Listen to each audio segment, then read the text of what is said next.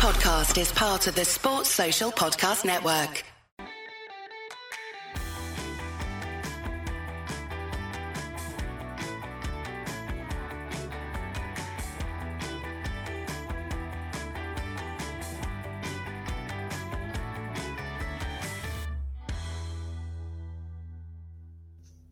Hello everybody and welcome to the latest edition of It's Only a Game podcast.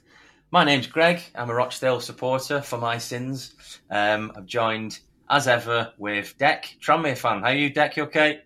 Evening, Greg. Not too bad, mate. Not too bad on the back of 2 wins. So flying high in League 2. A starry height of about 11th place. Not too bad, mate. Superb.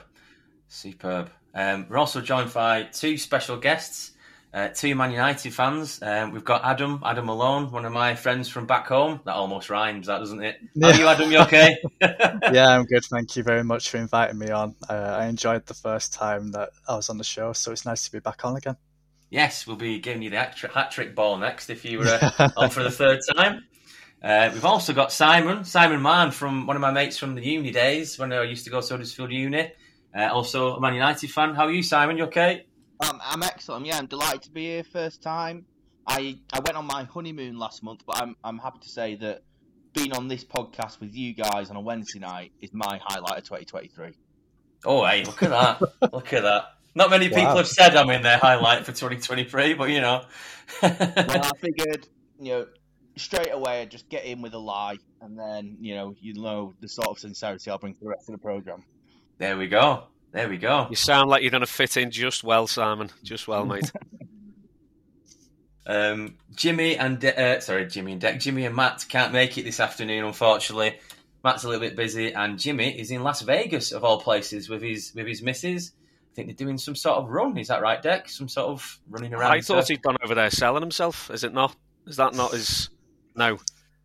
I saw Jimmy in Vegas for 5k, but maybe he was running 5k rather than selling himself. But I don't know. Okay. He might come back with a missing kidney. I'm not sure what his intentions are, but he's he's doing all right, I think. Yeah, I went to Las Vegas on my honeymoon. That's where I went. Oh, blimey! There's a theme. And Jimmy went to Huddersfield Uni. Wow.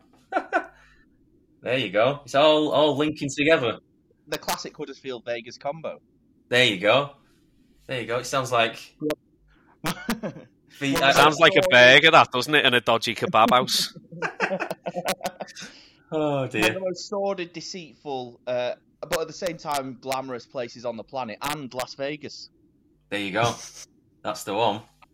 So, I think we're going to start. It was is it the Carabao Cup? It's called the Carabao Cup. I still call it League Cup final. But it was the League Cup final over the weekend, and Manchester United beat Newcastle somewhat convincingly, maybe you could say. There wasn't much of a fight from Newcastle, in my opinion. We're going to go to Adam and Simon for their take on the final. How do you think they played, lads? Do you think that was... Is it a good performance? Is it a good... Obviously, it's a good result because you've won. What's your take on the final, all in all? I'll let you go first, Simon. Oh, look, I was delighted. I mean, it's just good to be winning stuff again. I watched it in a pub, so, it's not always easy to sort of fully follow the game, because it's sort of... Well, I mean, the atmosphere was amazing. There was obviously a time when, quite frankly, we were kind of above the Carling Cup. I mean, above the League Cup even. Like, and this sort of image... I remember one year we won it, and like Roy Keane sort of lifts it up with such contempt almost. And you were back in... It was almost like a glorified training session for them. But, it's been a while since we've won anything. It was good to be at Wembley. It was good to be winning stuff. And I kind of, in a way, because it was so long since we've won anything, I kind of enjoyed that the final itself was a bit dull. United just went in front quite early on, went 2-0 up in the second half, and looked pretty comfortable. And I was able to just enjoy it and relax into the day.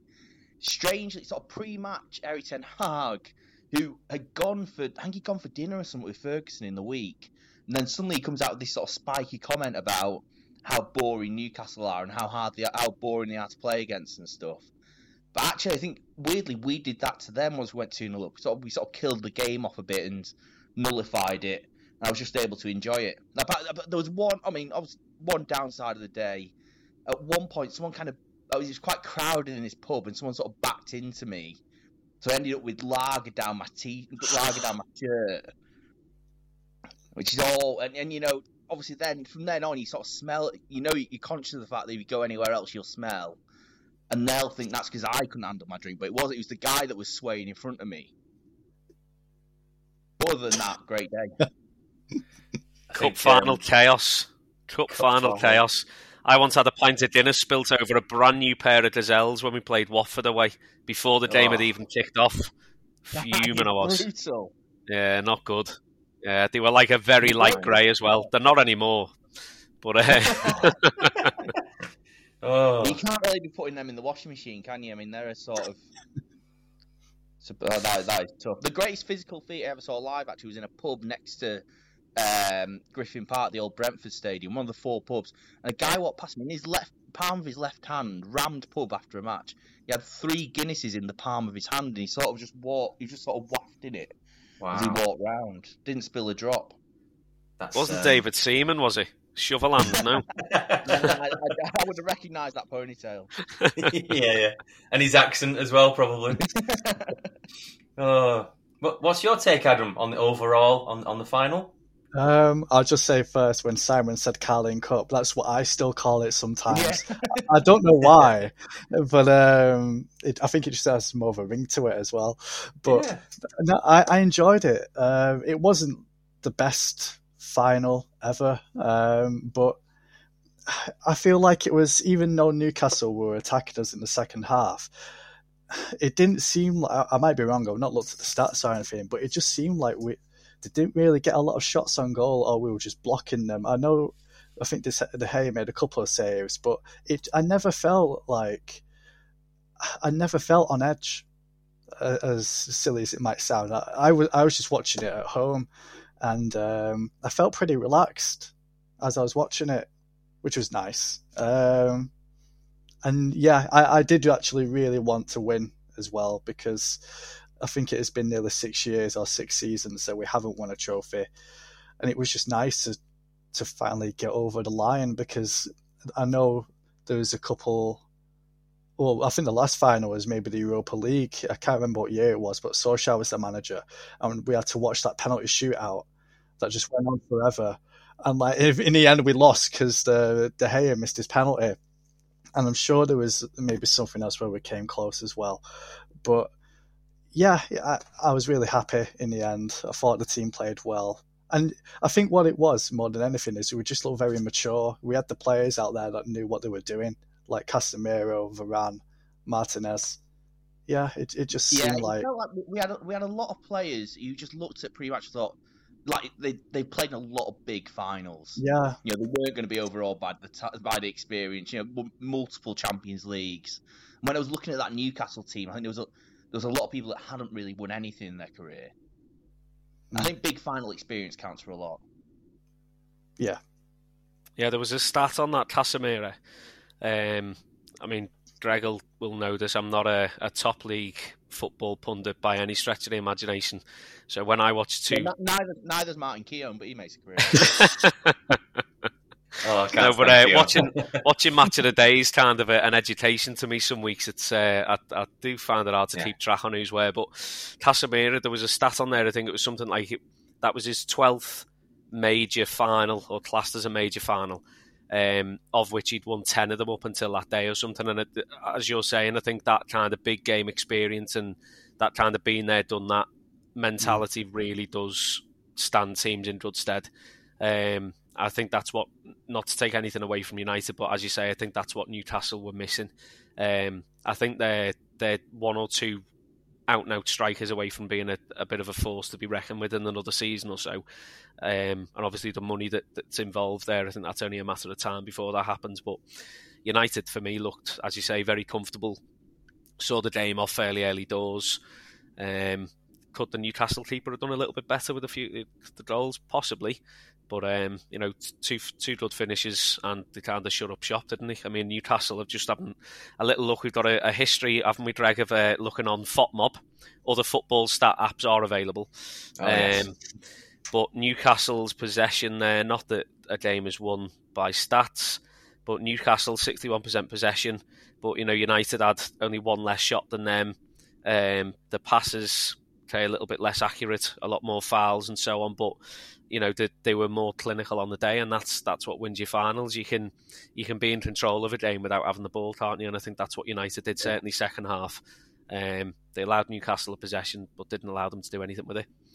And sort of cynically, I sort of feel like it's inevitable, obviously, with all the money behind them, that Newcastle are going to get better and better and become the sort of side that does win things. And so just a bit of me thought it's good to just try and delay that for a bit of time, just put off, like winning your first major thing winning your first trophy will always be a big moment for the club. And I think it'll always be a thing that hangs over until he wins something. And I always felt it with Manchester City, like, as long as we could hold them off winning the Premier League title, it'd always be a big thing. And then obviously, eventually it's going to happen and the floodgates will open. I think the same will happen with Newcastle. And, just sort of delaying them a little bit and sort of still making it, when you saw a Newcastle fan, and you can only imagine what it must have been like to live in Newcastle the week before the final. It's a one-club city. Everyone in the city, if you play for Newcastle, you nip to Asda. You probably don't go to Asda, but you get my point. Like, every time you bump into someone, it's going to be that the whole city must have been on edge. I think that's what it'll be like until they win something. I mean, I did think the subs they brought on were, the sort of the players that from the sort of Mike Ashley era, weren't they? I can't remember. They bring on Jacob Murphy, and you think, well, and that's where they're still lacking a little bit, isn't it? Yeah, it's. I think you were saying there before, Sam, you kind of alluded to it, that the as some of my mates would call it, the milk cup, as it in the 80s or whenever it was sponsored by them. That would have been kind of the perfect gateway for them, or a little kind of segue for them to be, take that hindrance of a cup final and whatever away. But as you say, I think it's only a matter of time. But having said that, the money that Liverpool have been promised today for the transfer window, they've been told they'll have an obscene amount of money for next year. City are going to continue to spend. Obviously, we can go on to it in a couple of minutes, but the suspected takeover at United, Spurs and that spending money, it's they're going to have to really spend big to be able to overtake those kind of your traditional kind of top 4 or 5 sides, aren't they? Which is going to be a big ask. I think eventually they will. They're a big enough club. The fan base is there. Obviously, fantastic history and stuff at the club. And to be fair, they're a fairly genuine top side. The fan base seems quite good. You don't really hear of a lot of trouble or anything with them. They're well backed, they're well followed. Just passionate football fans. A real traditional top flight English club, really. So it'd be nice from my perspective anyway to see them do well. But obviously for the pair of you were glad that wasn't last weekend. I've just got a quick question actually to everybody really. Obviously I was listening to Gary Neville after the match, and he's talking about how Ten Hag has made some of these big decisions in terms of the Ronaldo situation, dropping Maguire, different things with Rashford. Rashford's not necessarily a problem or anything. I think it's just managing these big names. I think. How do you think he's got it right on so many? You could say like multiple levels, really, because Ronaldo, that's quite a big issue. Maguire, not quite. How can I say this? He's not. He couldn't. I mean, I wouldn't say he was the best defender in the league type of situation, so he has dropped him. Rashford, did he bench him and then he's put him back on again and things like that? Well, he benched him when he turned up late for training, I think, and then he was on the bench. I think he was a game against Wolves. That's the one. How do you think he's managed to sort of manage all these problems at once? Is there anything in that, do you think? Or is it just because he's a bit of a cool character? Or I think he has a winning mentality. He's not compromised on certain things. And he's sort of set a standard, and he's treated people, in a way that the idea of United just scrambling around to try and get in the top 4 isn't acceptable anymore. And I think that has sort of ran through the club. Also, I think he's just dealt with issues individually really well, and he's had the courage of his convictions as well. Obviously the players he's got out of the club in someone like Ronaldo. But also, he really put his neck on the line with like Martinez and Anthony. When United signed Martinez, everyone was saying he's not big enough to be a centre half in the Premier League. All right, maybe he got away with it in Holland, but he's going to be found out here. But it was Erik ten Hag, and Erik ten Hag could have been swayed by that and gone, oh, maybe what I've done in the past hasn't worked. But he stuck with him, he believed in him, and even when we were losing those games against, I think it was Brentford and Brighton at the start of the season, he stuck with him in some ways, but also he sort of adapted the way we played. He understood you can't just play out from the back with David De Gea. I think he sort of picked the right battles to take people on with. The way he dealt with the Ronaldo situation was, perfect in many ways, and eventually waited for Ronaldo to make himself the. I think if Ten Hag had sort of taken Ronaldo on publicly at the start, I think that would have been a difficult situation for him. But he sort of just kept treating Ronaldo slightly badly, maybe not playing him, to the point where Ronaldo then self-combusted, and everyone was like, well, yeah, Ronaldo has to leave. Oh, I think you've gone there, Simon. I just came to the end of my I just ran out of thought. Oh, sorry. I thought your audio had gone. Basically, I woke up at 3:30 this morning because I worked in early. Yeah. So I'm always worried that I'm slightly delirious and tired, and I thought, maybe I'm talking too much. I'll let somebody else have a go. No. This is a podcast. No, don't. If you're delirious and tired, you're in the right place. Yeah. In the right shop. Absolutely. That should have been the podcast, tired and delirious. But yeah. What are your thoughts, Adam? What do you think? Do you think is any sort of link between how he's getting all these little problems right at the same time, or? I think anything? It's more along the line. I don't think it's just a coincidence. I remember seeing it was like a little mini documentary that Sky Sports did before his first sort of. He was already at United, but I think before his first Premier League game, it was shown like a little documentary of like where he'd come from, the jobs he'd had in the past, and how he'd done with those teams, and everywhere he's been, he's overachieved. He's done brilliant things for the club. He nearly got Ajax to a Champions League final, and it was only because Tottenham, I suppose, got a bit of a wonder goal at the end in the last second to go through that stopped them. But I think it's more just that he puts the work in every day, and that's what he wants from his players. So it's probably just standards. Like, look, I'm doing this. Like after the 4-0 Brentford game, he got them all back in training the next day, and I can't remember exactly, but I think for the amount of sprints or the distance travelled that Brentford ran more than Manchester United, he made them run that distance, but he ran with them. And I just think it's more putting the standards in place and just normal things. Another thing that he's put in is that they all want everyone to have dinner together at the training ground, just so they eat together, they train together, they get to know each other a bit more, and they just work hard. Like, I've seen a few videos of him shouting on the training ground when someone doesn't pass with the right foot and things like that. So it's just attention to detail and standards, and I think he's done so well. I was really chuffed when I found out he was going to become our manager, because I think we were linked with a few people like Brendan Rodgers, and I'm sure there was someone else that... Well, I was a Poch guy this time last year.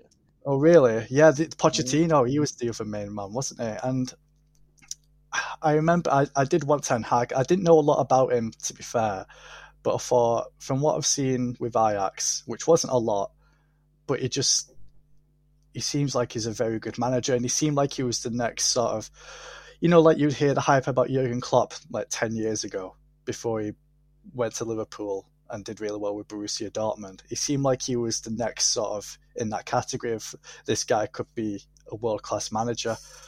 So, yeah, it just seemed like the right step forward to get him, and he's been flawless. Everything he's done. I think, I can't really say enough about him. I'm just really glad that he's the manager, and a lot of it's really impressive the way he's like improved players that are there as well. I think that's what we've really not seen in the last few years. Players kind of came in and they're at whatever level they were at, And I loved Ollie, but players didn't improve in the way that we are seeing. Wan-Bissaka is like, Wan-Bissaka looked like his career was over. You're thinking maybe he'll go back to Palace, but zero chance of him ever getting a shot at another big club yet again. But all of a sudden he looks brilliant, and Luke Shaw's having an incredible season. The way that he called Garnacho out at the start of the season and was like, he's not really putting the work in, and he's clearly decided that's the best way to approach it with him. Whereas equally, he sort of took Jadon Sancho out of the limelight a bit, sent him off to Holland. He sort of individually improved players. This time last year, there was United fans calling for United to sell Rashford. Yeah. They've all gone quiet now, but and it seems mad the idea we would ever consider getting rid of Rashford. But Ten Hag's been able to sort of work individually with each player and improve them all. And you could say it's very rare that managers can do that, really. Because I was trying to think of a situation where, like Pep Guardiola, Klopp, whoever, I don't think they've had to have problems like this. Where they've got a megastar like Ronaldo who's kicking up a fuss. The captain's not quite the best defender in the league, or what have you. Yes, they've got their own little problems, but I don't think they're anything on this scale, really. And I couldn't think of anything similar, really. So he has done well to be able to, because like Gary Neville obviously talking about after the game, and he's like, he's done well. It's a bit ballsy, basically, doing what he were doing, really, with Ronaldo and things like that. And you think, crikey, he's had to, really. I mean, what was the other lad? The Ralph Rangnick, is he called? The one before? Yeah. That wasn't quite. It was all. It was here, there, and no. You didn't really know what was happening, did they? Really, because he was going, he wasn't going. He's here for 6 months. Did they give him transfer money? Did they not? And it was a little bit. There was a lot of question marks. Really, there was more questions than anything being answered. Really, with him, I think. But this fella's obviously come into the job, and he's sort of sorted it out so far. Anyway, do you think they could possibly challenge for the title next year? Do you think they could? Obviously, might need a few more players, or do you think that might be possible, Adam and Simon? I'm going to say yes. I do. I do think we will challenge. I can't see us going backwards. I don't know. To be fair, I don't really know. I don't really know where we'd strengthen at the moment. Obviously, we probably need to strengthen in quite a few places, but the way he's just made the players improve, and like especially just during matches as well, where he just brings on the right substitutions, and you just have trust in him, like knowing that he knows what he's doing. So yeah. I think the board will, they'll take that on board, or they should do, and I suppose they'll give him as much money. It depends with all the takeover stuff, I suppose, but I think if nothing's going to happen in the summer with any takeovers, and they do have the money available, they'll just give it him and say, yeah, go do what you want with it. And they should do that because he's deserved it. Yeah, I'm fully on the hype train, to be honest. I think weirdly, given how sort of disastrous the last 10 years has felt, we've had a few kind of false dawns within it. We finished second under Jose, we finished second under Ollie, but like both those times, it felt very fragile. It felt like it was about to fall apart. It doesn't feel like that now. It really feels like we are going in the right direction. I think we'll sign a striker in the summer. I think signing a striker will be the big United transfer, whoever the owners are at that stage. Wout Weghorst, for all the running he does, doesn't look like he's ever going to score another goal again. But I think we'll have to do something with the goalkeeper situation. My instinct is that David De Gea will sign a new contract, but as it stands, his contract runs out. But yeah, I mean, it all just sort of feels sort of positive at the moment, and it feels like Ten Hag's got a plan, and it feels like the players are fully bought into that plan. And I think definite title challenge next year. And still a bit of me just still believes that at some point Arsenal will fall apart, and maybe we could do it this year. But I am, as I said, very tired. Hey, it's Kaylee Cuoco for Priceline. Ready to go to your happy place for a happy price? Well, why didn't you say so? Just download the Priceline app right now and save up to 60% on hotels. So whether it's Cousin Kevin's Kazoo Concert in Kansas City, go Kevin, or Becky's Bachelorette Bash in Bermuda, you never have to miss a trip ever again. So download the Priceline app today. Your savings are waiting. Go to your happy place for a happy price. Go to your happy price, Priceline. It's funny you should talk about Arsenal. Me, Dec, Matt and Jimmy might have been the podcast before last. We were talking about Arsenal. If they can keep going, will it fall apart? I think we did, didn't we, Dec? We were talking about Man City know how to win the league. They've done it before from behind. It's an interesting question because obviously when we were a little bit younger, it was Arsenal that were near the title all, every other season or whatever, Henry, Bergkamp, players like that. Do you think, obviously as Man United fans, do you think Arsenal could win it or do you think they could crumble? You look at City are behind, well, they're thereabouts, aren't they still? They know how to win the league, don't they? They've done it before. Can Arsenal keep it up, do you think? I think Arsenal will win it. Do you think so, yeah? Yeah, I do. I just... Because City seem to be just dropping silly points for some reason. And I feel like Arteta, he'll just drill it home to his side. Like, it's probably the best chance. If I don't know when the last time they were challenging for a Premier League, it might have been when Leicester won it. So it's been a while. So this is the best chance they've had for a very, very long time.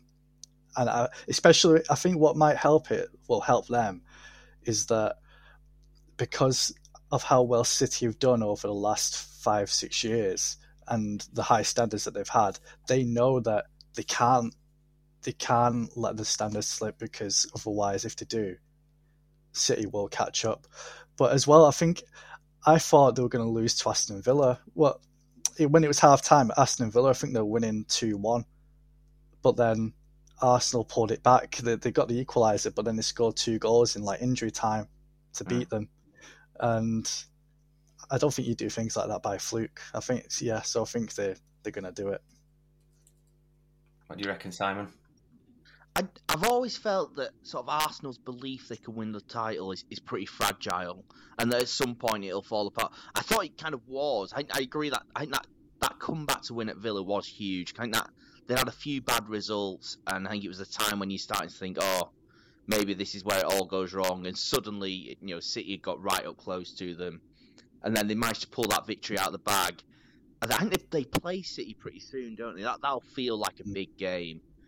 And I still just think, it's a very thin squad, like a few bad injuries in key areas, and I think they could be in trouble.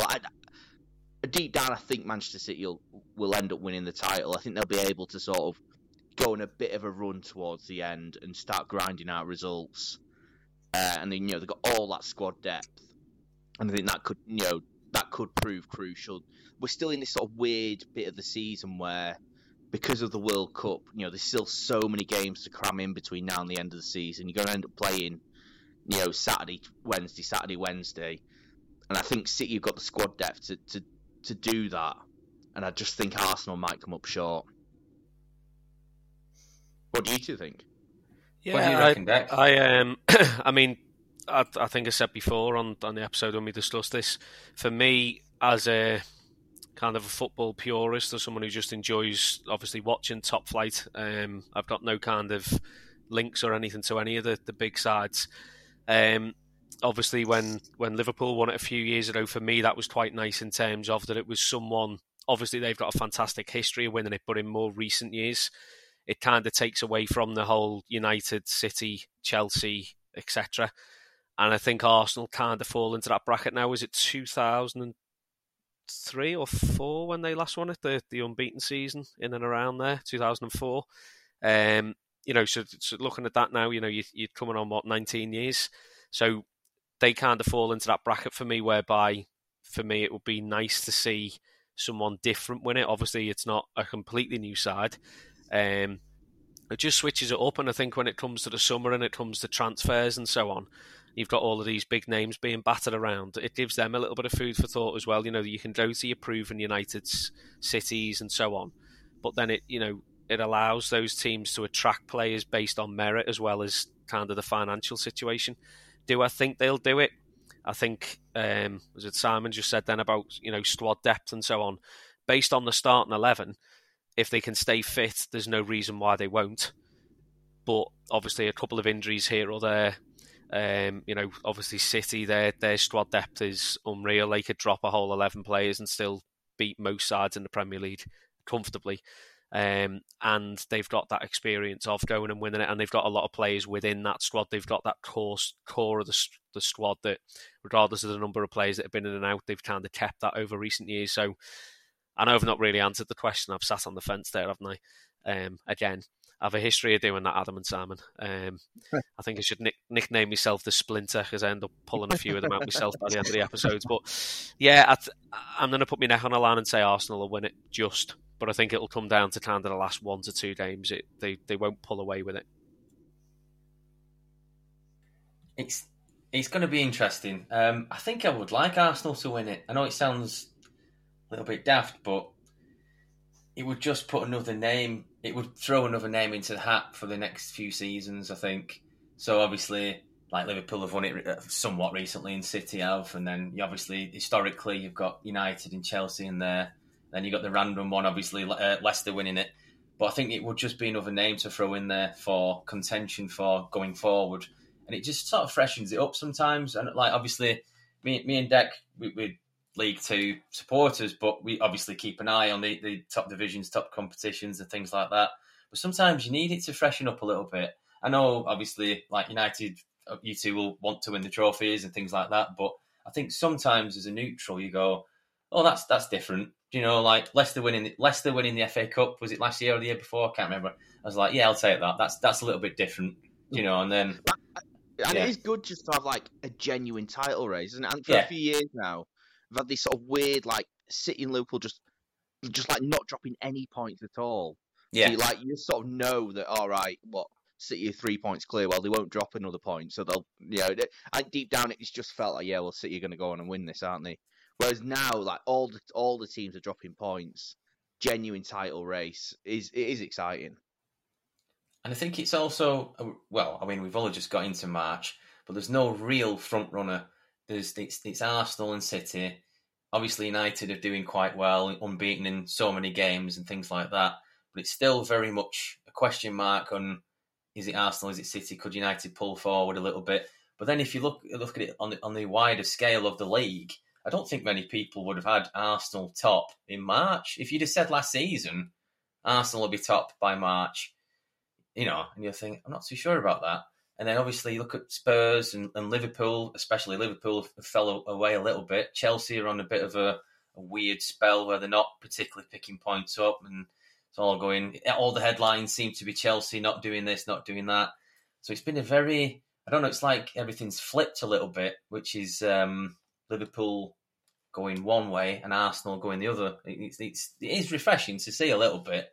I think for me, the issue with Liverpool is they've kind of, as you've just said there, like City, they had the 2-3 years really where they were unplayable, and arguably in any other season without City being as strong as they've been, Liverpool would have won 3 back-to-back titles. They've not really replenished the squad. They've lost or sold seemingly quite happily at the time key players, and they've not really overly invested. Obviously, they've spent money, but in comparison to some of the other top flight clubs, they've not really they've kept that core of players. But you look at the likes of, Henderson, I like Henderson as a player. You look at Milner and so on, but then are they a little bit over-reliant on those players now, where every game they're kind of getting 50, 60 minutes? Those players have kind of got old together, haven't they? Yeah. They've had, as you say, it's an aging squad. They were fairly old when they were, starting that kind of unbeaten, 3 years.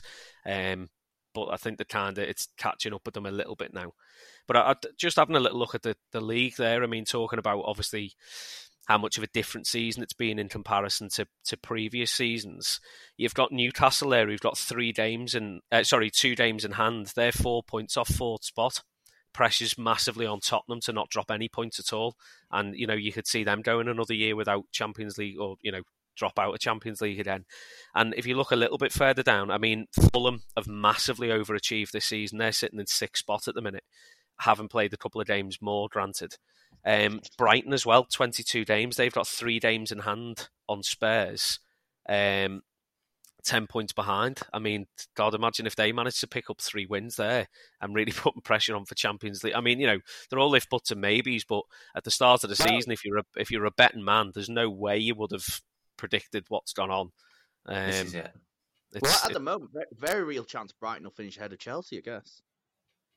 Absolutely. I mean, Chelsea are 31 points, 4 points below them, haven't played 2 games more. It's just... But as we were saying, it makes for an exciting season, doesn't it? You're not turning match of the day on every, Sunday morning or whatever and seeing... I mean, City are still steamrolling teams with goals galore and so on, but you've got teams up there. I mean, we've had a... his name goes past me now. Brighton Joe from Albion Obsessed on, and you look at how their club is structured now, and the likes of Brentford as well. Brentford doing fantastic, and it's reassuring for the likes of me and Greg, whereby Brighton and Brentford were both in League One, League Two with us not that long ago. Arguably smaller clubs to an extent when they've been at our level in terms of the dates and stuff that they're getting, and they're holding their own up there. They're not spending money that they've not got. They've got really good systems in place. And it's just refreshing to see, isn't it? A little bit of a change in the top flight. I'll shut up now and let someone else have a go. Don't you worry. Adam, I'm going to come back to you, Adam.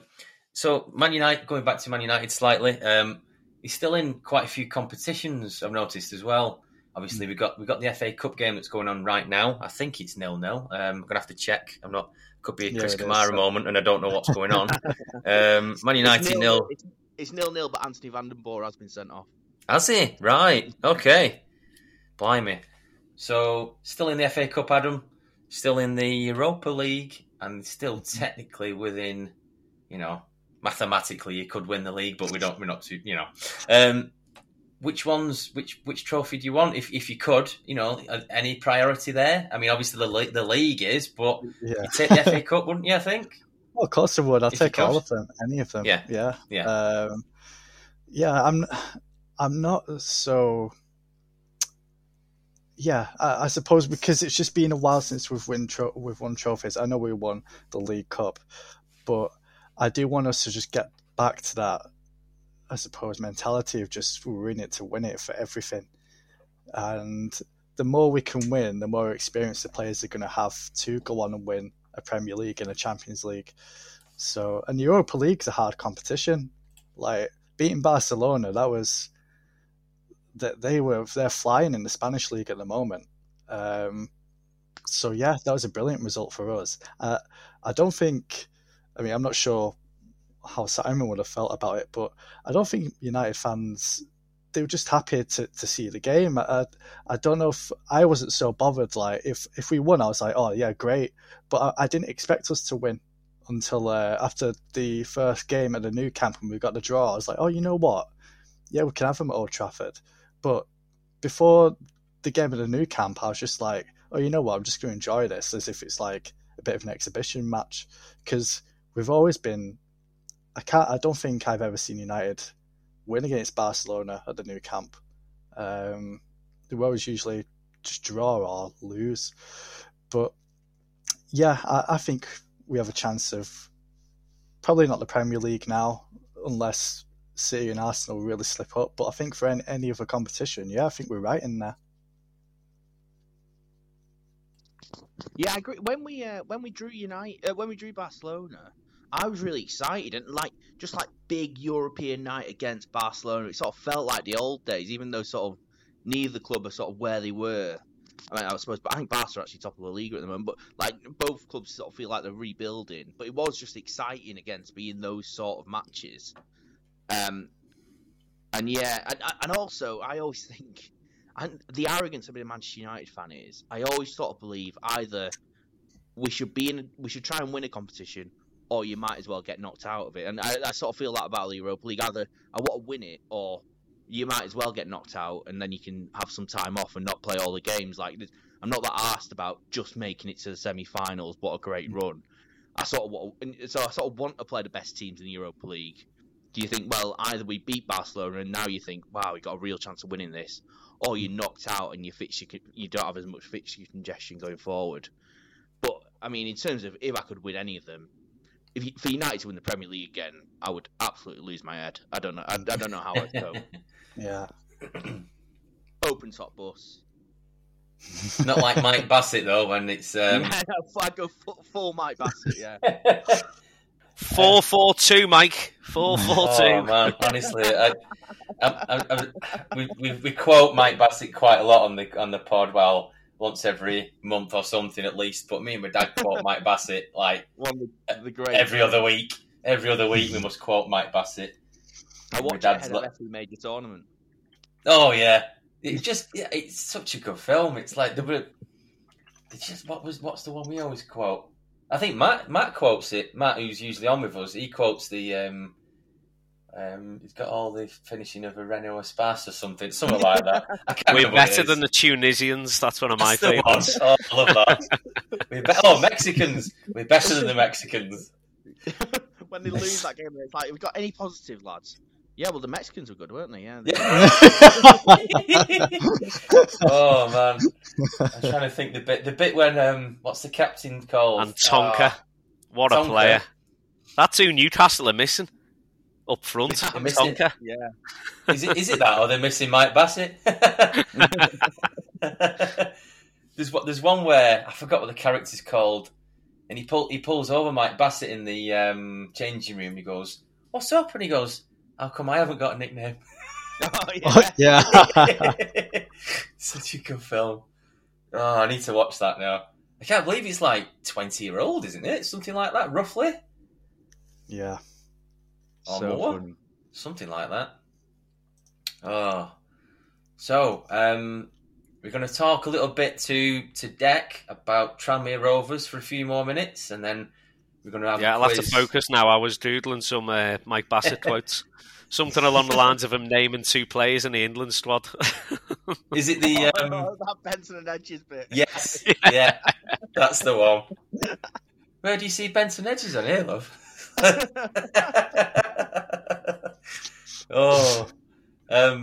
So we're going to speak to Deck a little bit about Tranmere Rovers, and then we're going to finish. Yeah, I'll try and not get too down, boys. But yeah, you're doing all right, aren't you? Well, better than us anyway. But I think everybody's better than us at the minute. We're ticking along. I think it's a very, very difficult season to judge. Really, I think as you all know, I'm a big Mickey Mellon fan. Arguably our second most successful manager that we've ever had, and he came back obviously back in the last season, and I think we all kind of thought, right, he'd be really back this season, we'll get the goal scorer in that we needed and so on. There was then this complete change of kind of transfer policy at the club where everything was all about youth, going very much down the kind of Brentford, Brighton, kind of that modern approach, which arguably is the way to go. But I think a club of our size, it's a big risk. Mickey and the board have talked about, young players and the problem with that being inconsistency. And that is very much what we've seen this season. The issue for me is that you kind of sign, let's say every year they have a squad turnover of say 15, 16 players roughly.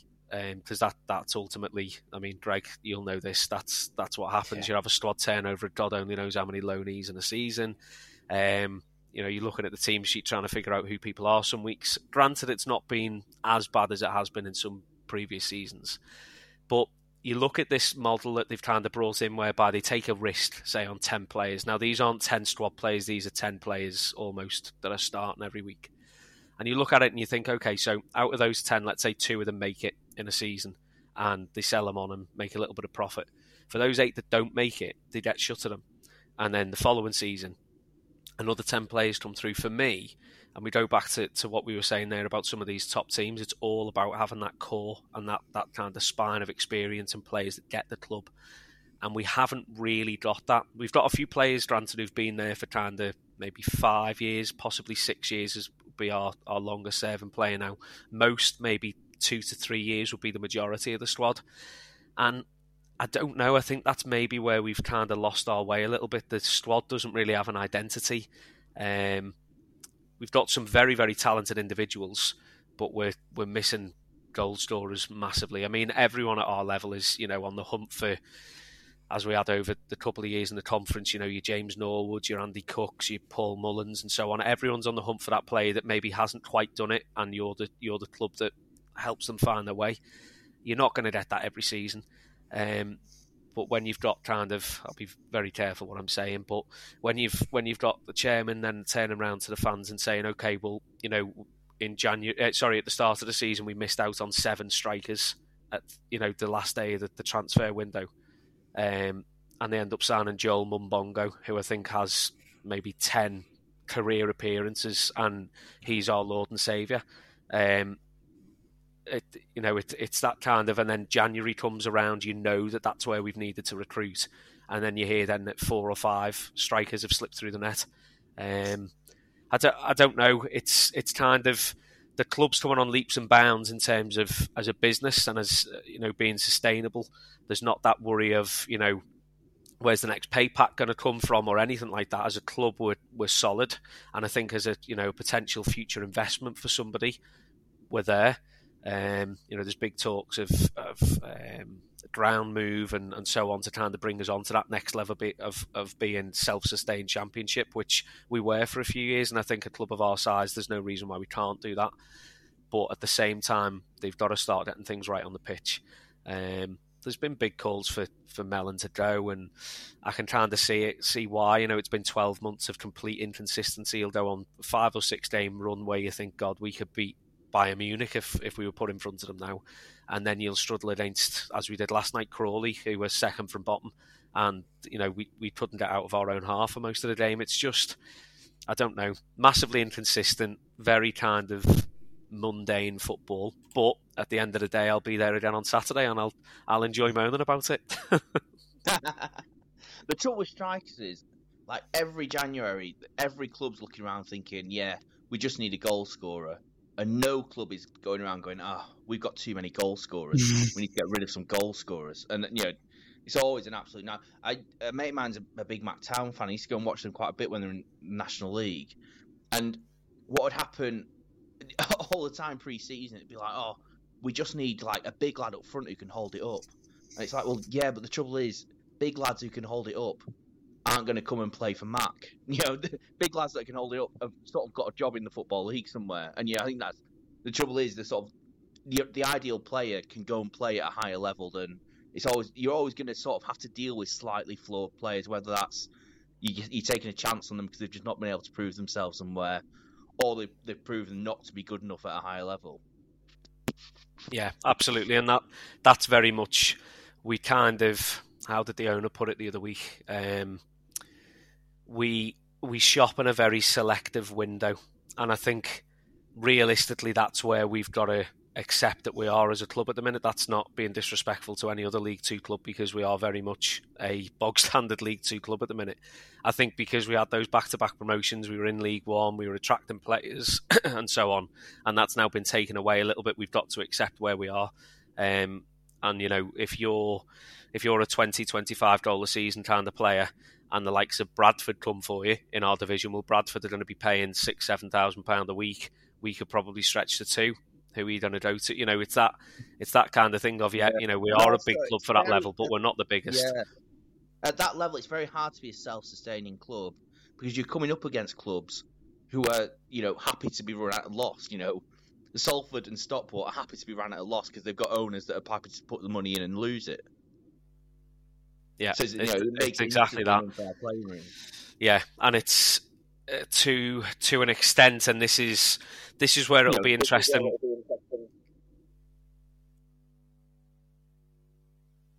Sorry, Simon, did you say something then? Oh, no. Sorry, we talk quite a lot about, I mean, it's that kind of bitter rivalry for me, but the likes of Wrexham, right?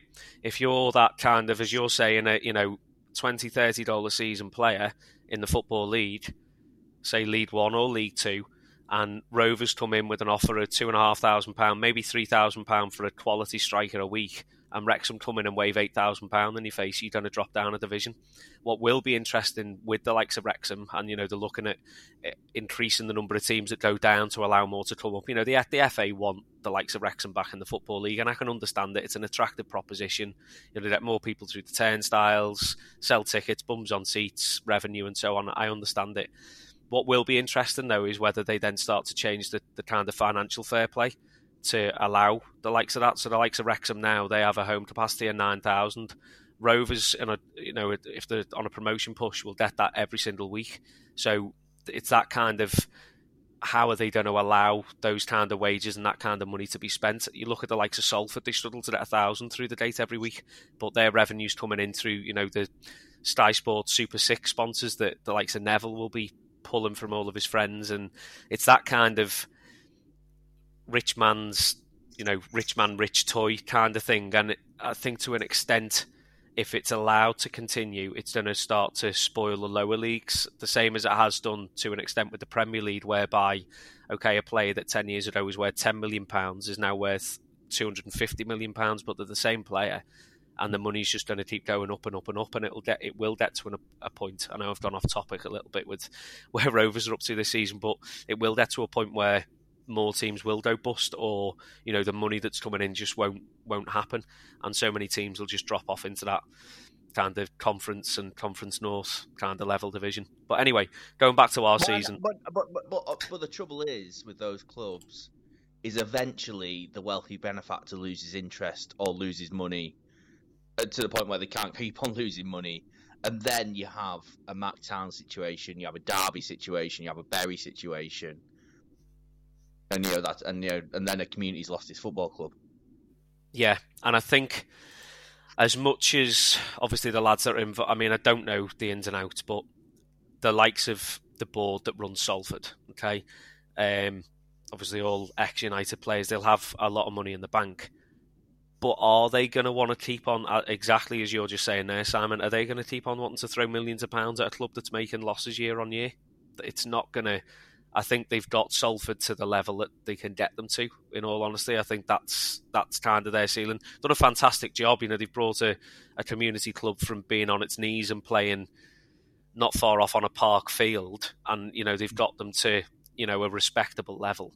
But I think, as you're saying, those kind of your rich owners who are just throwing money at things, that it's not sustainable, is it? And exactly as you say, clubs that have had that in the past, or where owners haven't spent responsibly, it's gone terribly wrong for them. And I think, as a back to my original point, although our season's not going particularly well, and I'll probably be called a happy clapper by a few of our fans if they're listening, that old comment of, at least we're not a Bury, or at least we're not. But you know what? At least we're not. We are going to be there for the next 50 years, 100 years, whatever. We're not. Whilst Mark and Nicola are running the club, we're going to be all right. But at the same time, you're putting up with rather dull football. But there you go. The life of a Tranmere fan. Onwards and upwards. But looking at our we've got, I think it's the next 5 or 6 games. Obviously, we've won the last 2. But there's a real chance there to put a run of results together and start pushing back for those playoff places. And Malone's got a history of whether he's got a good squad or not. If he gets in those playoffs, you've always got a chance. He's got a fantastic track record, and it's the hope that kills you, isn't it? But we've got, there's a run of games now. Greg is down on his knees praying that we do another favour for them on Saturday. That we managed to beat Hartlepool. We did you a big favour beating Crawley last night, and hopefully we can do the same against Hartlepool on Saturday.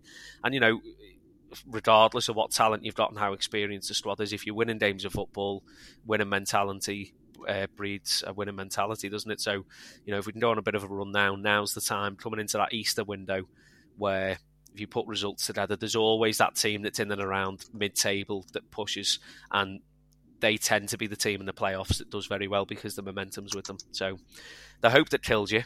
We'll come back in another 3 or 4 episodes, and I'll be enjoying another season of League 2 football. But for now, we hold on to that little glimmer of hope.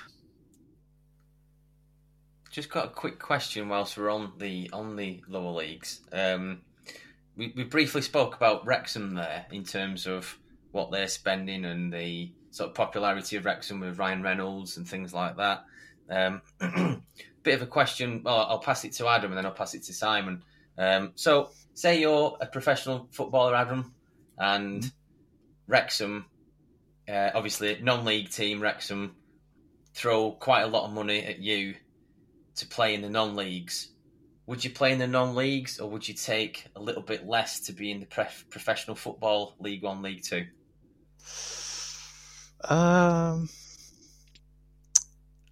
It depends on the team, I suppose. Can you throw a random team at me, and I'll tell you which one I'll choose. Doncaster. I'd probably go with Wrexham. There you go. What, yeah. Give up a chance to live in Doncaster. Yeah, I mean, you can see where I'm coming from, can't you, Adam? In terms of it's money it's does more talk. Hollywood as well. Yeah, there's more people talking about it, and like I have a friend in America who's like, because of the Wrexham. I've not watched it, but the Wrexham documentary. Yeah. He's watched that, and now he's watching all the games, and he's like he really sort of follows everything that they do now.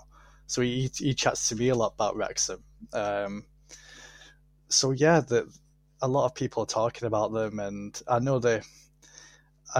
suppose for the lower league clubs they are kind of like a villain because of how much money they have, but they are garnering attention from people that I suppose usually wouldn't really be too bothered about football because of Ryan Reynolds and the other people that are involved in it. And I suppose that if I was a football player, it seems like Wrexham are going places, so you'd want to be involved. Yeah. So I'll pass it to Simon. Actually, there was one. Is an instance actually. So I think in January, Wrexham signed. What's he called? O'Connell, who used to play for Rochdale. He was a centre back for Charlton. Did he play for Rochdale, Greg? He did. That's the theme in the podcast. That'll get that swings us nicely to the quiz question later. But that would have been a cracking segue. I've missed out on that segue. We'll go back to that in a few minutes. Anyway, yes. So Wrexham signed O'Connell, one of our ex centre backs who played for Charlton. So he's gone Charlton League 1. So he's gone League 1. Yeah. He's gone down 2 divisions. What do you make of it all, Simon? In terms of the Wrexham bubble at the moment? I don't begrudge the players going. They're professionals. They play for money. I'd go wherever the money. In my actual life, if someone offered me double the money to change jobs, I'd do it. And that's just the reality of life. You've got mortgages to pay. You've got families to support. Whatever. I don't begrudge anyone ever sort of doing whatever makes them the most money. I always think, if one of us got run over by a bus, by next Monday they would have had you replaced at work, or they'd have a cover person in, wouldn't they? Oh yeah. They can't be that angry if you take the better money offer. So yeah, these lads that have decided to go and take the Wrexham money, I don't begrudge them that at all. It's interesting. Yeah. It's sorry, go on, Dave. No, I was just agreeing. I think it's you'll know obviously Wrexham and Chester are probably 2 main rivals geographically anyway. More so with Wrexham with their kind of football league history, but pains me to say it in a way that yes, okay, they've thrown daft money at the club. Have they done it in the right way? Probably. They've gone out, they've got proven goal scorers. They've then got a mix of decent conference players and League 2 players. Is the squad sustainable? Yeah. If they go up, they probably hold their own. Would they challenge in League 2? Possibly not, but they'd be in and around there. I think I've lost my trail of original thought now. What were we saying? I've completely gone here. About taking the money. Of course, It all comes back to the money. You look at it and you think, right, these lads have a 15-year career if they're lucky. Money's money at the end of the day, and as well as any other sport, there's no loyalty in football. If money's there to be had, money's there to be had. And I think in the moment, a player leaves your team and goes and signs for them and whatever, and you see your backside. But if you look at it, at the end of the day, football's just a job, isn't it, to these lads and women as well. And yeah, the money's there. I mean, at the minute, we're out striking for all sorts. I was on the picket line yesterday as a teacher. I come home and I'm reading the news article saying that Australia are happy to offer an 80% pay rise for British teachers and nurses to go over. Sign me up. Someone can come and rent my house. I'll go over there for 3 or 4 years. And that's no thingy against where I work. I absolutely love my place of work. But, if someone's nearly doubling your income to go and do the same job, absolutely. But you started practicing your didgeridoo before you'd finished reading the advert, hadn't you? Oh, absolutely, yeah. I'd down the ukulele and the guitar, and I'd got out the Australian instruments. We won't go too far into that one. I'm happy down under. The reason I'm on this podcast is because Greg offered me $5,000. There you go. See. Where's the sponsorship money, John? Greg? Oh, where's the sponsorship money, John? Mob, I've got a lot to say. I assume you're getting the same, Adam. Slightly more, I think. There you go. Not any longer. That might be it. I don't know. I like the style, Greg. Play them off each other. I like it. I don't know. It's like Harry Hill. Do you know when Harry Hill used to go, fight? I tell you what, Jimmy better be winning some big bucks over in America to be paying for all of these guests. Jesus. No pressure, Jimmy. No pressure at all. Don't just be coming back with a 5k medal, mate. We need big money wins here. Big money wins. We could probably sell all of his medals. He's got about 80, hasn't he, or something daft, I don't know. Probably cash them in at the metal scrapyard. Get more than a car with all of them. Oh. So, just got one more question for everybody, and then we'll crack on with the quiz to end the episode. Somehow we've already done an hour, which is time flies. So I've got a question. We've been talking about Wrexham and the lower leagues and things like that. So it's looking like Rochdale are heading to non-league. It's not looking great for us at the moment. So I've had a look in the non-league. Obviously, I've been keeping an eye on it for years and things like that. But I don't know if Deck does this, and Jimmy and Matt and a few of us. But you look at the names in the conference; it's ridiculous. Like obviously we spoke about Wrexham. You got Notts County are in there, Chesterfield, Southend, where else? Oldham Athletic, obviously, Halifax, York City, Torquay United, and Scunthorpe. And obviously, there's more further down in the next division. And Yeovil as well. Yeovil were in the Championship not that many years ago. Yeah, it's bizarre. A bit of an open question to everybody, but how is it that there are so many ex-EFL teams in the non-leagues in the last 15 years? It seems like they've just sort of all shunted down into a graveyard of ex-EFL. How do you think, is there anything in there, any patterns or anything, or how it might have happened? I'm not too sure. Goes back to what we were just saying then, doesn't it? Partly poor management in terms of ownership and finances. You look at a lot of those sides, certainly in the conference, and to an extent, like I said, your Conference North, your Chesters and so on, real financial impact. But then you also look at some of the teams that have come up, the likes of your Forest Greens, where they've been absolutely bankrolled over the years. And yet, granted, they've got to League One. Looks like they'll be back in League Two next year, and I, for one, would be quite happy about that. But it just goes back to that, doesn't it? It's where the money is.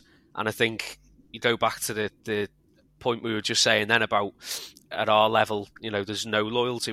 There's no loyalty at the top level, but I don't think the peaks and troughs of money are as different, between, say, the top six in the Prem and the top six in Spain, for instance. You'd be paying very similar wages. At our level, you go where the money is, and that's where teams will have a successful 2 or 3 years, or they might hit lucky with sides that they've got, but no one sustains that. You look at even, you kind of more secure football league teams like, say, Peterborough's, they'll throw money at it in League Two, smash the league, go up to League One, straight back down, or, between Championship and League One, whatever. I think it just comes down to management, doesn't it? Management of football clubs, and it's a bit of a sorry state of affairs. If we hadn't have gone up when we went up, I think that would have been us. We would have been down there for 10 years plus. That had to happen that season. We were literally 45 minutes of football away from sacking half of the staff and all that kind of stuff. And within another year or two, we probably would have gone part time. It's a cracking division to go into in terms of, to reset if you do it well, which I think we did in the end, and I think it did the club well as a whole. It took the pressure off, and you were away from that kind of negativity of getting battered 6-0 every week, and you were putting 4 or 5 past teams week in, week out. Granted, most of them were bricklayers, but it's a different league now. I'd say it's a much more difficult league to get out of than what it was, because of exactly what you're saying. There's so many big teams down there now. Well, there's so many big teams down there, but also there's so many still like genuinely really small teams. So therefore, you just know that they're going to get pummeled. Like you can't really rely on an upset that much, because there are some sides you think, well, obviously Wrexham or County are going to turn over whoever. You find yourself, and I'm not sure who's in the conference at the moment, but like you will be bowling up at places like Boreham Wood, and you're like, this is just a pub team that's got out of hand.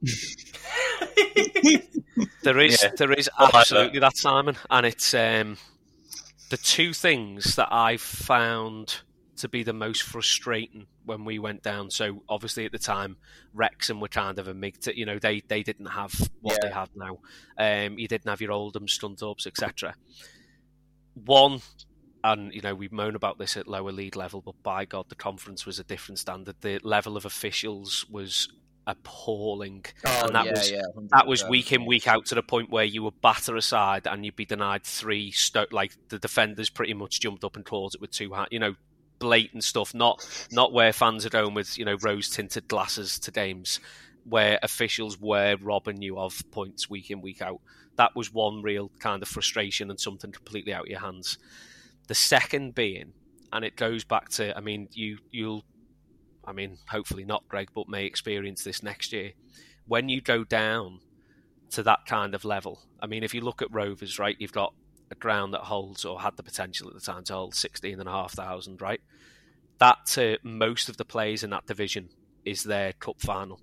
So they're coming to Prenton Park week in, week out, playing different mind games and dirty tactics and this, that and the other. You're trying to get yourself up for a game where you're going in thinking, right, we should put 4 past these. The likes of Dover, for instance. Now, they were bankrolled for a few years, but Dover, we'll just use those as an example. As a fan, you should be beating Dover 4 or 5-0 with the team that we had. Dover would come up, and for half of those players, that's the pinnacle of their career. They're walking out, coming through the tunnel with the phones out, taking videos and pictures of each other on the pitch and all of this. That's their highlight of their career, and they're coming out and they're playing like their life absolutely depends on it. 1, because they're probably wanting to be picked up, and 2, they know, with all due respect, bar a few of them, that's probably as high that they're going to play. I'm trying to think who it was. It could have been Boreham Wood, and we got beat on a Tuesday night, 1-0, smash and grab, and I think they had 12 fans. I'm sure it was Boreham Wood. Wow. And it was like, that's when it hit that we were non-lead. It was like, we're not... You could have Messi playing for us, and nothing, is a God-given right. It's an interesting division, but some good memories. Hopefully, Greg, if you do go down, it'll be a quick visit, and you'll kind of gather a bit of momentum. But yeah, it's not all it's cracked up to be. It's definitely non-league. Boreham Wood, by the way, sort of the bar bit is like the seediest. It's like this. It's sort of been designed based on a strip club, and it's like black everywhere. It's got these black leather sofas. You're like, what on earth has gone on here? Like, I don't know what the inspiration was. Is quite clear when you go in. There's like a theme there, isn't there? I think. Yeah. That's a great question. If you could base a football club on a theme of anything, don't know. What do you think there, Adam? What would you theme it on? I don't know. I'm too. I have no idea, to be honest. Sorry. No, it's been a long day for me. I know. We're nearly there, Adam. We're nearly at the end. Honestly, though, Greg, some of the and lads as well, some of the drowns in that division. I'm trying to think who's still in there now, but Solihull Moors was just the most bizarre ground I've ever been to. Basically, backs onto Birmingham International Airport, so you've got planes coming over that you look and you think, if someone clears that ball half decent, there's a chance they're going to hit the wing. Like, I've never seen anything like it. Not the wing on the pitch as well. Yeah, no. Well, we couldn't hit that if we tried. And one of the funniest moments of the conference was actually at their ground. Thought the liner went to go and check the net before we ticked off, and the net had come off the crossbar.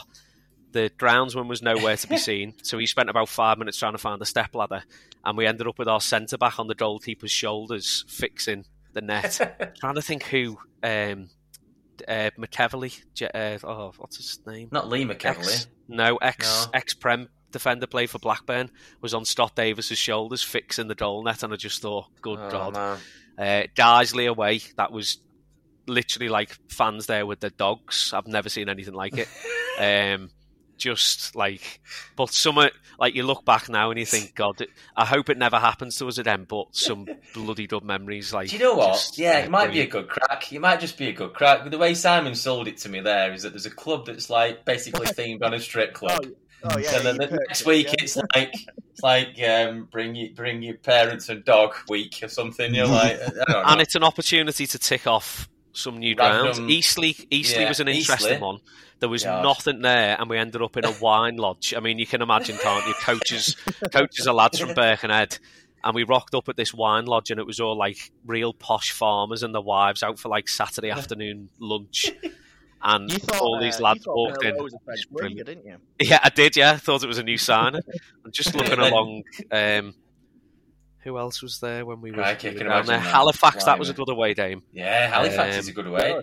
Gateshead, you sit about 4 miles away from the pitch. That's an interesting one. National League North and South. Fylde, that good little setup at Fylde. Yeah. Obviously Chester, we know a lot about Chester. Kidderminster Harriers, best pies around. Superb. Spoke about that the other week, didn't we? Hereford, interesting. That's all I'll say. I think that's what we'll do in the next episode, Deck. I'm going to give you I'll talk you through all the shit grounds I've been to. One-word answer. Just give me one-word answers next time. Outstanding. I look forward to it. Absolutely. What's the worst pie you've had at a football ground? Worst pie? Interesting. Do you know what? I'm going to sink us here. It could be a Tranmere. To be fair, granted, the food's gotten better the last few years, I must say. Right, let me have a think. Greg, I'll hand it to you for a minute and I'll have a think. I could go off best pie and then work my way down, but I think I'm going... Yeah, I don't know for worst pie. I'll try and eliminate it quickly. Good pie. Last season I went to watch Matt Town away at Norwich Victoria. Oh yeah. And I was queuing up to get a Bovril, and because Mac basically are kind of that big team in the league, so they were playing like North West Counties Division 2 or something. Yeah. So it's like they were obviously turning up with quite a few fans. So for Norwich Victoria, it was like the big payday. You know, you're taking a lot behind the counter. Yeah. And there was this kid who was just a bit of a dick, to be honest with you. And he was just like, we were queuing up, and he was just like really annoying, really rude. Anyway, he kind of looked a bit like me. You know, he was just a sort of bald lad wearing jeans and a top. And because we both had big black coats on and our hoods up, so basically the women working behind the counter, they didn't seem to have any pricing structure. They just seemed to sort of make a number up because they were a bit overwhelmed. Like, I don't think they'd ever had such a big queue. Yeah. So he ordered, and then I ordered. And then I think she thought I was the dick. I think she got confused.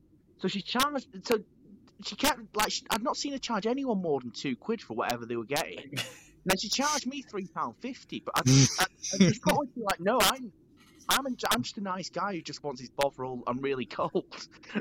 And it was a bit like I felt like I was paying a tax because she thought I was this guy. Honestly, that's I think that's a Morrissey lyric, isn't it? I'm just a nice guy who wants my Bovril. Sounds like a Half Man, Half Biscuit album title, that, after our conversation before we started recording. I'm gonna have to not necessarily worst pie, but... Say that again, Adam. Oh, it's Simon. No. What did you say, Simon? Sorry, Simon. What was that? Oh, just that I hope that I age better than Morrissey has done. But... Wouldn't mind being a few quid behind them in the bank. not necessarily worst food, but one of the most bizarre, and it has changed. This is going back a good few years. This is probably 10 years plus. At the Bestot Stadium Walsall's ground. I don't know whether I've mentioned this on here before. From memory, I remember queuing up for a burger through the men's toilets. So I don't know whether there was part of the concourse that wasn't open, but you have men, women, and children not only walking to get the food, but also having to come back through the toilets with the food. It was just the most bizarre. No one batted an eyelid to it though. But looking back at it now, and you're thinking, one, how the hell was that? There must have been a section of the concourse that was shut, or what? Or, there was work or something going on. But it was looking back now, and you think, how the hell did they get away with that? Literally, fellas pissing 2 yards away from me, walking back through with what looked to be a decent burger. In fairness, yeah, that's just popped into my mind. So, granted, the food was probably all right, but so in theory. Yeah, in theory, if you didn't need if you couldn't have a piss, you couldn't have a pie, basically. Exactly. Yeah. It's good marketing, though, isn't it? It's a good policy. The more you find, you walk into a toilet and there's a food hygiene certificate. Yeah. Who's giving these out? Please remember to wash your hands. And not walk in a ground, but I distinctly remember this. I had a KFC once before we played Scunthorpe away. I remember we won 4-2. Mustafa Tiriaki scored a brace. I think it was the only time he ever scored for us. And I got food poisoning off this KFC and spent the whole of the second half in the toilets, which were in a much worse state than Walsall's, I must say. Not great toilets at Scunthorpe for anyone who's thinking of visiting. They may have been refurbed, but yeah, that was a bit of a long journey back. That lots of sweat, not good. I've got a funny story about Scunthorpe. I'll just try and crowbar this one in. It must have been about 2004. We played Scunthorpe away from home, and there was a goose on the pitch, and we couldn't get rid of it. And the stewards weren't for having. I'm sure it was a goose. I'm gonna have to look this up. And that's a whole episode in itself, isn't it? And there was Jack Russell on the pitch at Stockport away years ago. It was brilliant. The stewards were didn't know what to do, and then they sort of made a bit of a beeline for it, and then it weren't moving, and then it sort of came back on again, and then our goalkeeper ended up trying, because he had gloves on, obviously goalkeeper, but he was trying to pick it up and do something with it. I'm sure Neil Edwards moved a goose, got rid of a goose on the pitch. I'm gonna have to find that out now. But Scunthorpe, it's food poisoning and geese, basically. That's Scunthorpe, and if take your pick with Scunthorpe.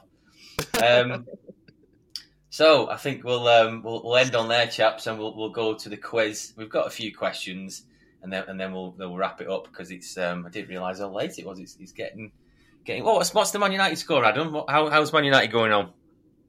You know what? I've been so engaged in our conversation, I've not even looked since. Oh, okay. So I think we're losing. We're losing 1-0. Okay. Oh, God. Deary me. Still got time. Yeah, still got half an hour. Half an hour left. Okay, Dec, have you got a few questions? I've got a few questions, but do you want to do yours, or do you want to do mine? Yeah, first? I've got our five-a-side questions written on the back of, for the audio listeners, the back of an envelope. I thought you were going to say the back of a Benson and Hedges.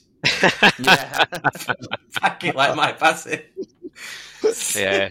Yeah. Okay, so just to go through the rules, if there's anyone sad enough to be playing along with this, if they're wanting to pause the episode at any stage, you never know. So 3 questions.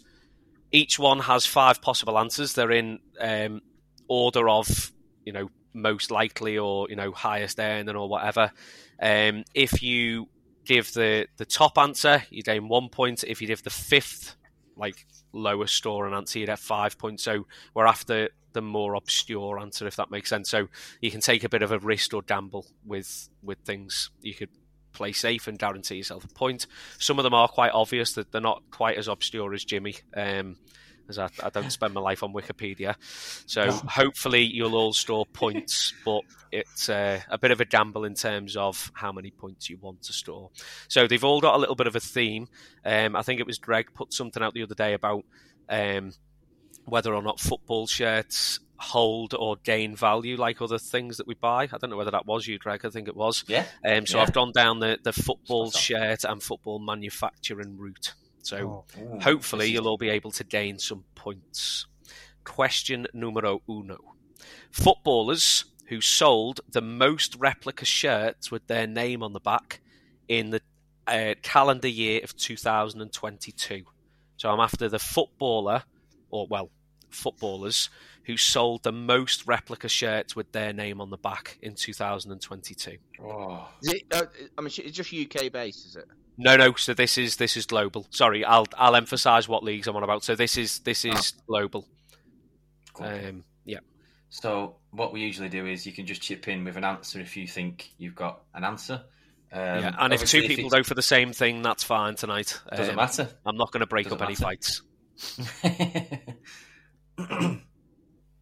So I want someone in the top 5.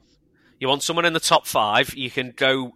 I mean, the top answer for this, I would assume, would be fairly obvious. So you could go for that and kind of guarantee yourself a point, or you could go a little bit riskier and try and gain 2 points for second place, 3 points for third place, and so on down to fifth place. So ideally, you want the fifth best, don't you? Hard to be confident on just how many millions of people got those Tom Heaton Man United shirts when he came back, isn't it? There you go. Yeah, because a lot of people had them from the first time round, so they wouldn't have yeah, exactly. Yeah. Okay, I'm gonna go with a name. I'm gonna say Mbappe. Okay, Mbappe for I'll Greg. I'll go for Mbappe. Yeah. Okay. Adam? I'm going to try an obscure one. I'm going to say Vinicius Jr. Okay. And Simon? Sorry? I'm also going to go down the Real Madrid route, and I'm going to go Benzema. Okay. Sorry, I'm typing out answers here so I don't make an absolute fool of myself. I'm not the best quiz master in the world. Right. We're going to go, just for added suspense, we're going to go from top to bottom rather than bottom to top. I can confirm that at least one of you has stored points in this round. In first place, selling 1.2 million replica shirts, is Messi. Second place, Ronaldo with 1.05 million replica shirts. In third place, Lewandowski with 970,000 replica shirts. In fourth place, yes, yeah. In fourth place, Mo Salah, 816,000. I think half of those have been sold to the kids in my school. And in fifth place, this is where one of you stored points in case anyone hasn't figured this out, with 790,000 sales, Greg, 5 points, Mbappe. Oh my word. So Greg, that was Greg 5 points, and Adam and Simon still on for a duck. Okay, second question. So this obviously you could go for something a little bit easier here and try and gain yourself an easy point. Okay. Question 2. The highest valued shirt sponsor of the 2022-2023 season in world football. Okay, so you need to give me the team, if that makes sense. So, for instance, you could say Tranmere and the sponsor would be SR. I don't need both, but just give me the team. So the top 5 highest value shirt sponsors this season. Okay. This season. Obviously, you want the one in fifth. Now, fourth, there's 2 teams worth the same amount. And fifth, there's 3 teams worth the same amount. So you've got quite a good chance of getting someone down that end, okay?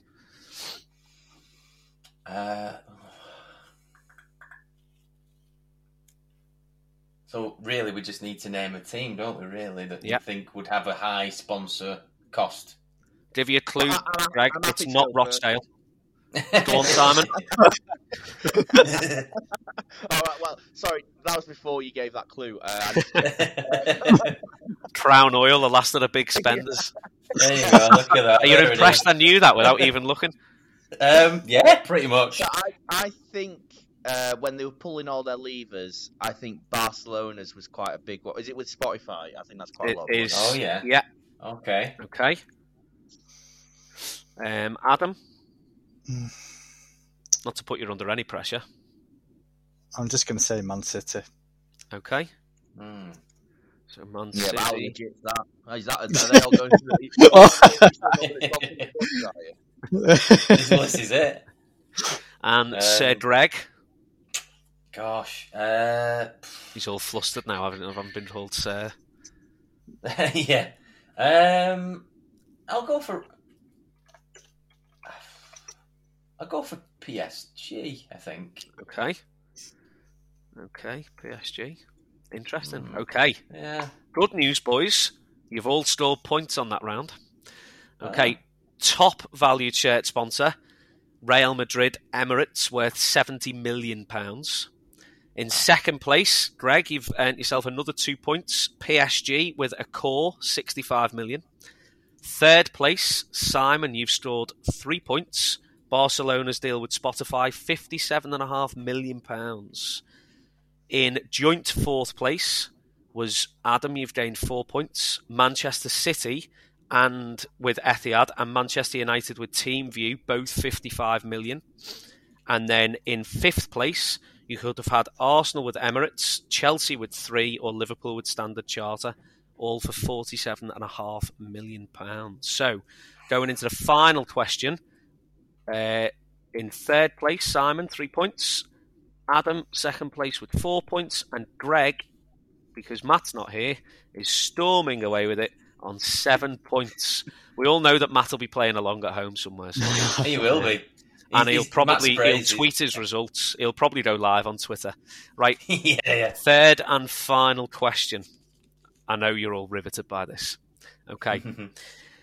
I want you to name the top or most used kit manufacturers for Europe's top 5 leagues. So we're talking La Liga, Premier League, etc. So as in the kit manufacturer.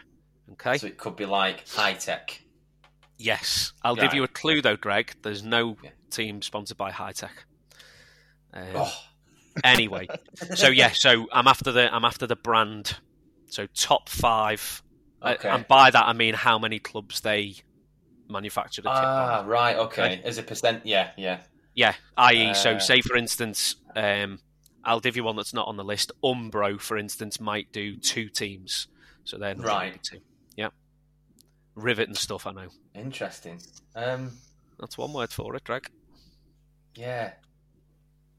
Got me brain ticking. Obviously there's the big names, and then there's right, I think I'm gonna have a stab in the dark at this. I'm gonna go for a Matt Driver. His phrase. What does he say? Balls to the wall. Balls to the wall. I'm going for Puma. Okay. Oh, I was thinking Puma. I was going to go with that. Well, you can still can. Yeah, you can all go for it if you want. Most certainly. Sorry, I've gone well in there. Sorry. Well, so I'm gonna stay clear of the big 2 because I feel like I need big points. So I'm gonna go for Kappa. Kappa. Ooh, that's okay. a nice. That is balls against the wall, isn't it? I like that. I'm hoping to do a lot in Italy then. That's a good shout. I like it. Adam, are you sticking with Puma or? No, give me a second. There's one I'm thinking of, but I just actually know what the card. I'm just going to try and find the logo. 1 second. Okay. I think he can Google this. Let him Google this. Yeah. He draws up the logo game now from late 2008. No, it's COVID era lockdown. It's like, I'm sure it's like a logo where it's like 2 people that are sat the opposite way of each other, but they sort of like joint together. Does that ring any bells for anyone? That's Kappa. That's Kappa. Is that Kappa? Oh, that's what Simon's just picked. Yeah. They did some gorgeous kits. They did some crackers, didn't they? Yeah. Proper spray on shirts as well from memory. Like they were before compression shirts were a thing. Kappa were there, weren't they? Steve McNulty will be glad that he didn't have to wear any of those throughout his career. What a man, by the way. They had a cracking one. I only know 4. Weren't they with Tottenham and Portsmouth? I think. I always remember them with that random French team. Was it Auxerre? Somewhat, yeah, something like that. They had PlayStation 2 on the front. I always wanted that kit, but then I got fat. So you can't. Some of the I was talking to this with Shell's mum the other day. This particular kit I've got on is a 4XL. It's ridiculous. It's like Herrera, they call it Herrera. Herrera, yeah. It's Italian manufacturers, but the sizes are just all over the fucking show. But you don't get fat Italians, do you? Or do you? No, well, you wouldn't know with sizes like that. There you go. Yeah. Adam, are you going with Kappa as well, or? No, I'm going to go with Jacko. Jacko. Okay, good shout. That is also balls against the wall, isn't it? Right, we'll go top to bottom. First place, Adidas, 17 clubs they represent. Founded by Adolf Dassler in 1949. I was getting worried there, Dick. Interesting. You know the story between him and his brother, don't you? Yeah. We won't go into too much detail there because we're probably losing listeners by the minute. Second place, Nike with 17 also, so actually they would have been joint top. In third place, 3 points for Sir Gregory with Puma, 11 points, obviously founded by Adolf's brother Rudolf in 1948. Now, in fourth place, this is where Adam and Simon, I'd imagine a few streaky bums, boys. This is intense now. Macron with 10 teams. So very close there with Kappa. So Macron with 10 teams and bringing it right back to the Wirral. Any guesses as to the tip brand that's founded on the Wirral? Famous for all of their cricket wear. And then they featured in the Milk Cup Trophy final last weekend. Not for Manchester United. Castor.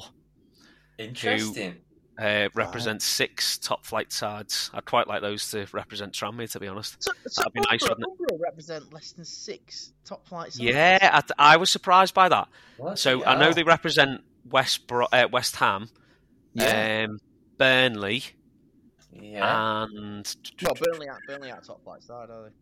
No, that is true. Yeah. That's true. I'm trying to think who they do represent, but yeah, they didn't make the mix. So, congratulations to our winner, Stores on the Doors, to Dreg, who I think that's a new PB, Dreg. 10 points. Yeah. Jesus. That's something. That could be an all-time record, that. That's nosebleed territory. I wish Rochdale could get Certainly 10 is. points. Fucking hell. Oh dear. Christ. I'll let you know. I've got a quick game, but we can just do 2 of these questions. Are quite straightforward ones. So we'll do 2, and then we'll see how many points people get. Whatever. So Matt Driver, who's usually with us on this podcast, came up with an idea to. He said, name 3 footballers, but 2 of them are false footballers. So 2 of them don't exist, and 1 of them is a real footballer. And he said, because there's like a bit of a common theme that I always say. He played for Rochdale, and then Deck. That's what Deck was referencing before. So I'm calling this game Dale. I've had 3 stints at the club, and I can't kick a ball. You play a manager with one of them, Deck. So I'm calling this game Dale or No Dale. There you go. Dale or No Dale. So I'm going to give you 3 names. And then you have to guess who you think is the real footballer who played for Rochdale. Okay. So we'll go round with that one. So, okay, Dale or No Dale? Kevin Jackson, Matty Entwistle, or Lee Duffy? So I'll go through. Have you made up one of these 2 of these names? 2 of these aren't real. One of them has played for Rochdale and is a professional footballer. So that's Kevin Jackson, Matty Entwistle, or Lee Duffy. I'm going to go for Matty Entwistle. Okay, I'm going to just make sure I get these written down, or else I will forget. Si, you're going for Matty. Okay. Anybody else willing to? You want the one that we think is the footballer, yeah? Yes, yeah. Whoever you think is the real... Lee Duffy. Okie dokie. There's a bit of a twang to his name, but I'll go Lee Duffy as well. Yeah. Adam, are you going for Duffy? Yeah. Okie dokie. So, so the real footballer is Lee Duffy. Well done. Wait. Yes, well done. So I think Deck and Adam have got that one. I'll just do one more, and then we can That's, tie it all up. That's an impressive made-up name, that Entwistle. Yeah, because I live near Entwistle Res, so I just thought I'd chuck that in there. I wouldn't want to pay to get that on the back of a shirt. Entwistle. A few letters there, isn't there? £1.25 a pop. Used to be 75p. Yeah. Real scope for a misspelling as well, isn't there? Oh yeah. Right. So, bit of a random story. Sorry about share print. I it. used to idolise. He's now the goalkeeping coach at Liverpool, John Achterberg, who's my all-time childhood hero. Yeah. And they could never fit Achterberg on a child's top. Because it kind of go from beyond armpit to beyond armpit, and they'd never do it. So I ended up with John and number 1 on the back of my shirt. Oh man, Good old John. Anyway, good old John. Okay, so last question, and then we'll wrap up the pod. Okay, so same again. Dale or no Dale? 3 players. One of them is a real player. Okay, so. Tommy Eastwood, Wayne Collins, Scott Warner. So that's Tommy Eastwood, Wayne Collins, Scott Warner. You can go whichever. You have to pick who you think is the real Dale or no Dale. Sorry. Yeah. I feel like this podcast cancelled. Noel Edmonds will have you. Oh, no one's ever said that to me before. Noel Edmonds, he's going to get you. He's coming for you. Yeah. Mr. Blob is his lawyer. Oh, good lord! I'm a goner. I'm going to go with a tedious link here. We had a former Liverpool goalkeeper, Tony Warner, who I fondly remember headbutting Lee Hughes in a friendly tie against Notts County. So I'm going to go with Scott Warner. That was right, wasn't it? Scott Warner. Yeah. Scott Warner. Yeah. Tedious link. Okay. Recognisable surname. There you go. So, Adam and Simon, what do you reckon? Tommy Entwistle, Wayne Collins, or Scott Warner? I'm going to say Wayne Collins was the Rochdale player. Okie dokie. Si, what do you reckon? Who's that? I'll go for the other one. Tommy, whatever he's called. Tommy. I nearly said Tommy Cannon. Ironically, used to be a board of director for Rochdale, but there you go. He was in the 80s, honestly. He nearly sunk that ship. Well, you couldn't make it up, could you? Like a comedian on the board of directors, like that's honestly, yeah, he truly was. He didn't know Mike Bassett, did he? To be fair, we'd probably be winning games. We might Bassett, so. Oh, okay. So, Deck's gone for Scott Warner, Si's gone for Tommy Eastwood, and Adam, you've gone for Wayne Collins. So, the real Rochdale player is Scott Warner. Deck's got that one right. Deck's got that one right. Yeah, super. I'm just trialing. Biggest achievement of the week, that, boys. And it's only Wednesday. Things are going to tell you what, by the weekend, we'll be flying. Winning lottery tickets, the works. Well done, guys. There won't be a Dale player you can't name. There won't be, no. And if I win the lottery, I'll be able to pay both of your $5,000 fees for this evening. That'll balance the books, won't it, Greg? Hey, hang on. Don't forget about Jimmy's winnings. Well, no, Jimmy will have gone and took the company card, which, by the way, we haven't got. Unless you start being sponsored by Revolut, you never know. We could go places. But for now, Jimmy's blown the budget. Oh, man. Not in Vegas, on a tub of Pringles on the Ryanair flight he was on getting out there. About £8 a tub. Oh, super. So, we'd like to thank Adam and Simon for joining us for this episode of It's Only a Game. We are on the Sports Social Network, which we're quite happy about. For how long we stay on there, I don't know. But we've managed to... Fantastic plug, Greg. Fantastic plug. And make sure you listen to all the sponsors. Yep, speaking of plugs, I will plug this book. We have been given a free edition of this quiz book. It is Football for Brains by Stephen End, and he's kindly passed us this book in the post. What we will do is in our next podcast, we'll pick a few of these questions out as well, Deck. Absolutely. Because, and we're not. And at some point, we'll after we've Stephen. absolutely rinsed all of the quiz questions, we'll get some kind of competition on Twitter, whether we'll come up with something, or everyone that replies to a tweet or retweets a tweet or something like that, and we'll put everyone's Twitter handles on one of those spinny wheel things and come up with a winner. We'll figure out a way that we can get that out to somebody. Obviously, once we've absolutely used every single quiz. Look out for that competition in 4 years' time. Yeah, maybe version 2, Greg. You could sell them Dale or no Dale. You could. There you go. Watch yourself, Paddy McGuinness. Bloody hell.